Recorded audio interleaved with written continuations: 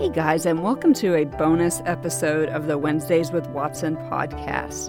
First of all, you're listening to this after the season finale of PTSD, Jesus and You. And again, I just want to thank you for your listenership and for the huge milestone that we hit that we will be announcing later. Today's episode is some bonus content that was originally posted only on my friend Stephanie Baker's podcast called The Faithful Podcast. This was part 2 of a very popular show that I dropped with my personal testimony. This is my story. These are my songs. We left that episode off on a bit of a cliffhanger, and what you will hear today is actually some very cool content of what happened as I began to reckon with all of the trauma and the pain and all of the things.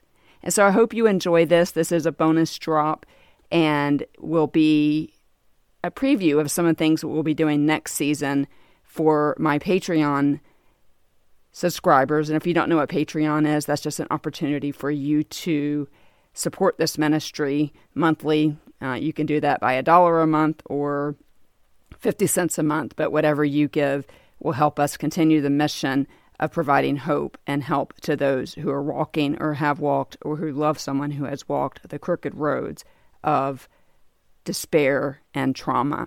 So I hope that you enjoy this second part of This Is My Story, These Are My Songs. If you've not heard the first part, you do not need to listen to them in order, but I would love for you to go back and listen to that one as well. Again, as I mentioned before, I would love to stay in contact with you. Connection with you is my favorite part of podcasting. And so below is in the show notes is my link tree, including that Patreon link where you can support this ministry should you so desire. But content like this will be content that will be provided for Patreon supporters so that we can continue our mission going into next season. So sit back and relax and listen to the last part of my story. This is my story. These are my songs. Today, I am so grateful to tell you of a time when God met me on a beach and I was able to lay some things down. I hope that it will serve some encouragement to anyone out there who is looking for hope and help and just a life that is abundant and free, even in the midst of so much trauma. So it is with great pleasure and honor that Stephanie has given me the microphone today to tell you a little bit about the rest of the story after we recorded on Wednesdays with Watson podcast. So thank you for your time, and I hope that you find Jesus in this story. The bright white building, outlined in red, hasn't changed much in 40 years. I could see it from my beachfront hotel room. Even though it was a couple of miles down the beach, I could easily recognize that red cross on the side of the building. That cross is internationally known to symbolize help and, by proxy, hope. I knew that building well. I sought it often as a tow-headed kid who clearly was born with an unadulterated love for the ocean. We often hung around the lifeguard Red Cross building as young kids. Having saved every penny from the week's odd jobs, we jumped on the city bus with little more than our swimsuits and maybe an extra t-shirt. When we weren't in the ocean or playing on the sand dunes, we were hanging around that bright white building with a cross painted on the side. We played for hours on the boardwalk, enjoyed the food vendors and street performers.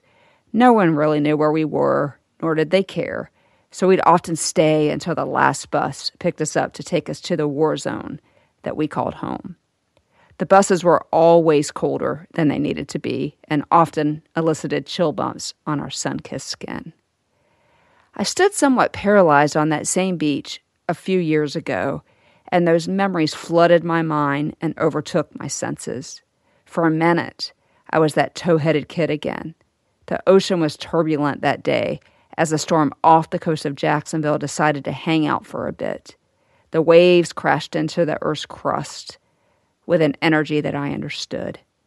I decided to walk towards that white building, the one that signified help and hope. I scanned the grounds for shells or rocks. My phone was shuffling some pretty amazing songs, and it turned into a sweet Jesus and me time that I will never forget. I was in Jacksonville for reasons that were far from fun, and I was telling Jesus about it. Come Thou Fount shuffled on my phone, and just like every other time I hear that song, I was intrigued about a single lyric. Here I raise my Ebenezer, hither by thy help I come. Because this part of the song always stops me in my tracks, I had learned the story behind Ebenezer, and on this day, I wanted to raise an Ebenezer. The word, in its original text, means stone of help. I turned the stone around between my fingers. I didn't even remember picking it up, because Jesus and I were having a talk. I continued towards the Red Cross building. I can't be sure if the memories drew me there or the symbolism of that building drew me there. Either way, I was on a mission to get there. I replayed that song and listened intensely to that lyric. I knelt down and wrote victory, and the same with my rock. Took a picture and left my stone there. I was determined to leave some other things on the beach that day. I needed to. And so I raised my Ebenezer and thanked God for the victory that He has given me over armies of darkness, groups of trauma, and multiple health issues.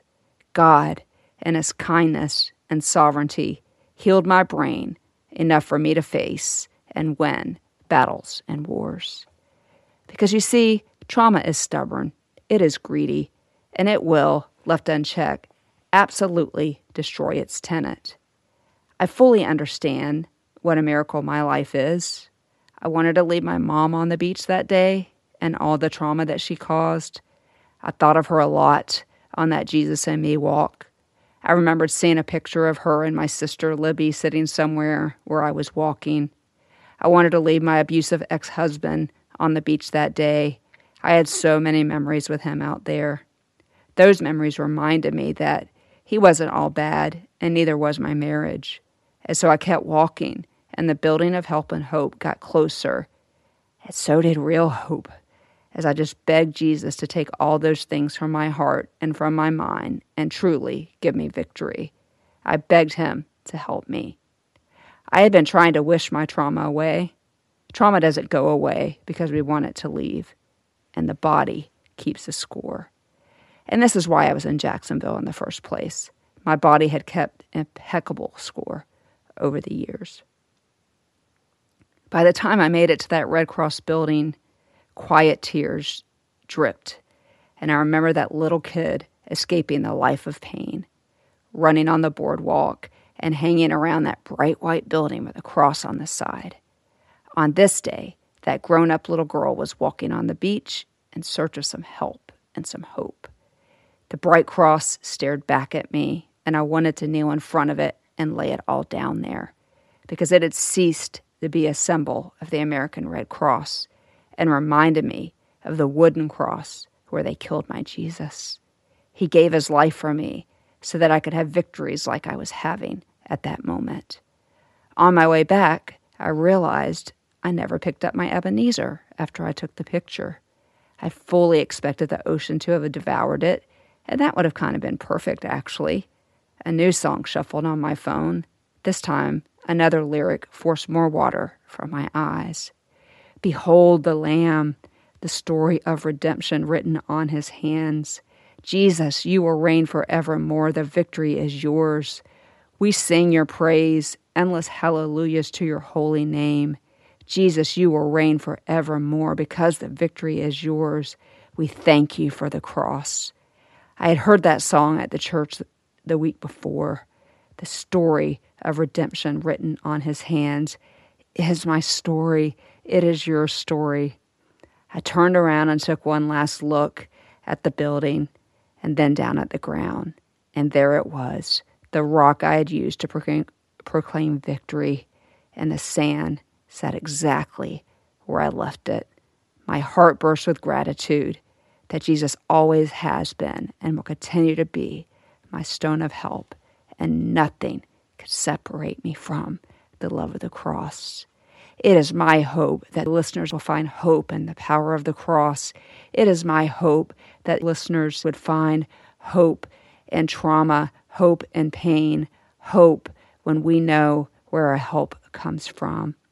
I am so grateful to Stephanie and the Faithful Podcast for this platform, and it is my desire that today, wherever you are, that you will know that redemption is written on the hands of the one who died for you, because we do not serve a high priest who is unfamiliar with our sufferings.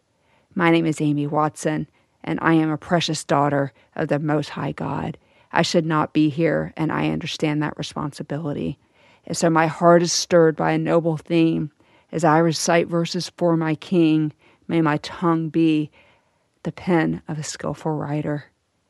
Jesus loves you guys, and if you need to know how to have a personal relationship with him so that you can find hope in unimaginable pain, please reach out. Again, thank you so much for your time, because I know that it's not something we're making more of.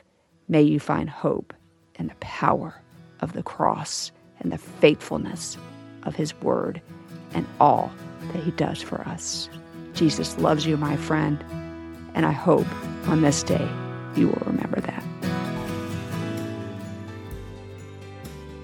Hey guys, thanks again for listening to this bonus episode of the Wednesdays with Watson podcast. I hope that you enjoyed the part of my story where I was able to raise my Ebenezer. I would love to stay in contact with you, as I mentioned. As we always say here on the Wednesdays with Watson podcast, you are seen, known, loved, heard, and valued. I hope to connect with you on any of the places. And you can find that link in the show notes. And so I will see you again here in 2 weeks. Let the healing continue. So let my life glorify you and teach me to walk beside